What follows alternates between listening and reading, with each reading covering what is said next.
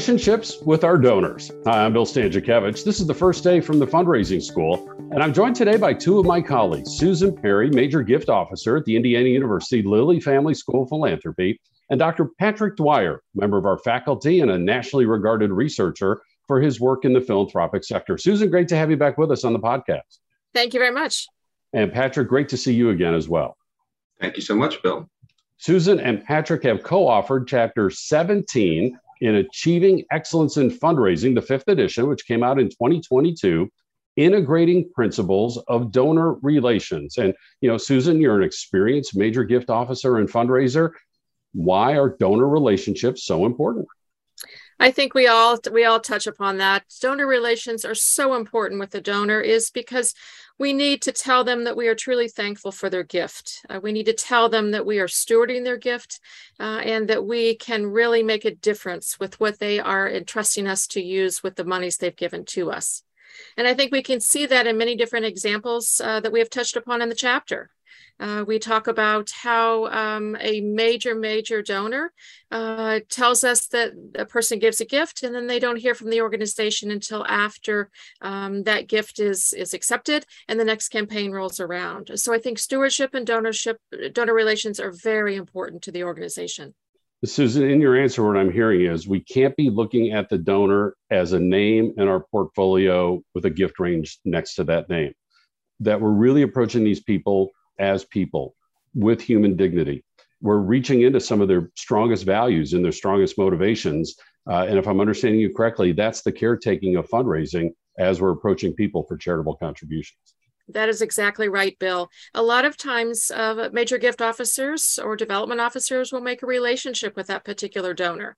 And therefore, it kind of carries through that relationship for the whole term of whatever that may be for the donor. So we want to make sure that we care about this donor, not just on the basis of a donor to the organization, but also someone who truly is invested in the organization. Really a deep personal relationship in that donor relationship with the fundraiser and the nonprofit organization. And one aspect of that relationship is expressing gratitude, how we express gratitude, when we express gratitude. And that's one of the many areas of expertise that Patrick Dwyer brings to the table. And Patrick, what does your research show that fundraisers need to apply in terms of gratitude as part of donor relations? Sure. So gratitude is very important for relationships. So that's something we know from a lot of research in psychology, although not necessarily looking at fundraising relationships. And so what I've tried to do is kind of base some of my work on looking at gratitude and its role in fundraising relationships specifically. And one reason I think that's important is because, so it might be surprising to hear, but donors aren't always thanked. And when they are thanked, they're not necessarily thanked effectively. And so one thing that my work has looked at is kind of the quality of gratitude expressions and how different types of ways of saying thank you might be more or less effective at cultivating relationships with donors and promoting future giving. And so two kind of flavors on that in terms of quality of an expression, what that might look like are more donor-centric or donor-oriented expressions focused on the donor, their characteristics, the fact that they're very generous. They might be always doing kind things like this for the organization. The fact they might have gone out of their way to really help the organization during a tough time. But then we can also say thank you in other ways. So, for example, in a way that's more focused on beneficiaries, so the people who are ultimately benefiting from the gift. And so in one set of studies that I did, we looked at alumni donors. And so one message that we sent to some donors was a thank you message focused on the donor, their characteristics. And the other was focused more on students and students who benefited from those gifts and how much they get out of the gift in terms of their college experience. And what we found, which was kind of surprising to us, but some other past research on gratitude and relationships did point to this, but just surprising from a personal kind of perspective, was that it was actually the donor-focused messages that were more effective. So we looked at who gave over the next several months, and those donors who had received the donor-focused message actually ended up being more likely to give than those who receive the more beneficiary-oriented message. So one take-home message from that research is really the importance of donor-focused communications, but then specifically donor-focused expressions of gratitude, and thinking about the quality of expressions of thanks and how they might resonate differently with donors. Making sure that we're expressing gratitude after the gift, as Patrick mentioned at the beginning of his reply. And that also, even though donors are interested in impact, they're still interested in those donor-focused expressions of gratitude, and it can help them continue their giving to your nonprofit organization. And, Susan, gratitude is just one form of stewardship. Stewardship is staying in touch with our donors in ways that don't always continually ask them for money. Stewardship is also how we approach donors in the first place, with professionalism and great care and great intentionality. Why is stewardship important? And what examples have you seen have worked well in your career? Oh my gosh, stewardship is just the basis of everything that we do in the major gift department. Stewardship means that we are really taking care of that donor, that we are extending a hand in many, many situations that may not be asking for a gift, such as sending a birthday card or following up with someone who may be ill, or helping them with a particular organization that they are on the board or need the support. And so stewardship in my portfolio is a top priority. Just to make sure that we are taking care of those donors, that we are stewards of their gifts that they have given to us, and that we are also stewards of the relationships that they entrust us with. So we know everything about a donor as a major gift officer, from the name of their dog to who their children are, where they're going to school, if the grandchildren are coming along. And I think that is what truly makes a major donor in the organization. And also, I have seen from my examples that the more that I supply interest and energy into the stewardship, that there have been larger gifts that have come from that. And I have seen that time and time again, because there's a trust level that the gifts that these particular individuals will give to us, they know that we will protect that, do the best that we can with that, and use it for the best purpose for the organization. Patrick, as Susan just highlighted so well, stewardship in so many expressions builds trust with the donor. What do you see in the academic literature that fundraisers can apply to their fundraising in terms of building trust, since fundraising happens at the speed of trust? So trust is just like gratitude, very important for relationships, all kinds of relationships. And some research in psychology has shown that with evidence from experiments, for example.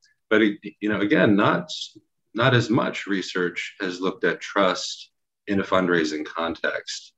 But I think that a lot of these principles of donor relations that we focus on in the chapter, they really function through boosting trust among donors.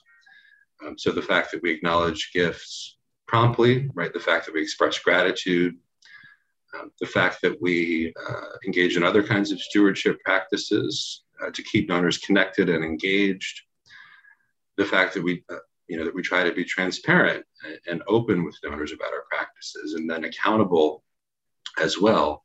All of these things, I think, influence giving, influence relationships through their effect on trust, and helping donors trust the nonprofit and the fundraisers. Trust so important to our work, Susan, as fundraisers, including during times of crisis. In fact, the most difficult donor to recruit during a time of crisis is the new donor. That donors tend to stay with the organizations with which they are closest. And every chapter in the 5th edition of Achieving Excellence in Fundraising is written with the COVID-19 crisis in mind. Not that COVID-19 continues, but that we'll always have one crisis or another that as fundraisers we're dealing with. How are donor relations important in terms of fundraising before and during times of crisis? Oh, that's a great question, as we all lived through that period in history. One thing that our shop did was that we kept an open communication with those donors. We weren't asking them for money at that point. We were just telling them what was happening with our organization, what we were doing. Quite a few things we had to pivot, things that we had as top priorities had kind of shifted a little. And then things during COVID, we had top priorities for COVID initiatives as well, such as having a student emergency fund for our school specifically, where students needed things that we never thought they would, such as car payments or things where a family had lost a job during the pandemic. So during this period of time, it's very important to be transparent, as Dr. Dwyer had said, but also keep the communication line open. Keep telling them what we are doing, how we are changing, how we are kind of working through this particular pandemic, and will survive on the end, hopefully. Yeah, absolutely. The best time to be fundraising for a time of crisis is before the crisis. Again, treating donors as we should anyway, but deepening those relationships. So when the tough times come, again, donors tend to stay with the nonprofits with which they have the best relationships. And Patrick, this book was also being put together in 2020 and 2021 with the emergence of the so-called twin pandemics, not just COVID-19, but the pandemic around racial justice and reconciliation and racial reckoning. And each chapter has a DEI component written within each chapter. And of course, that's all about human relations, let alone donor relations. So how does this topic of donor relations fit into the very important social movements around diversity, equity, and inclusion? Yeah, so the DEI piece of the chapter was, I think, particularly interesting to think about in the context of crisis situations, and for a couple of reasons. So when a crisis arises, it's often the case that specific communities or social groups are more affected by it, perhaps in a negative fashion. And so I think just recognizing that some donors might be struggling more than others, and perhaps less able to give a gift at that time, is important to recognize. And in fact, some donors might actually be in need, right? So that donors are often recipients of assistance themselves, and so there might be certain communities,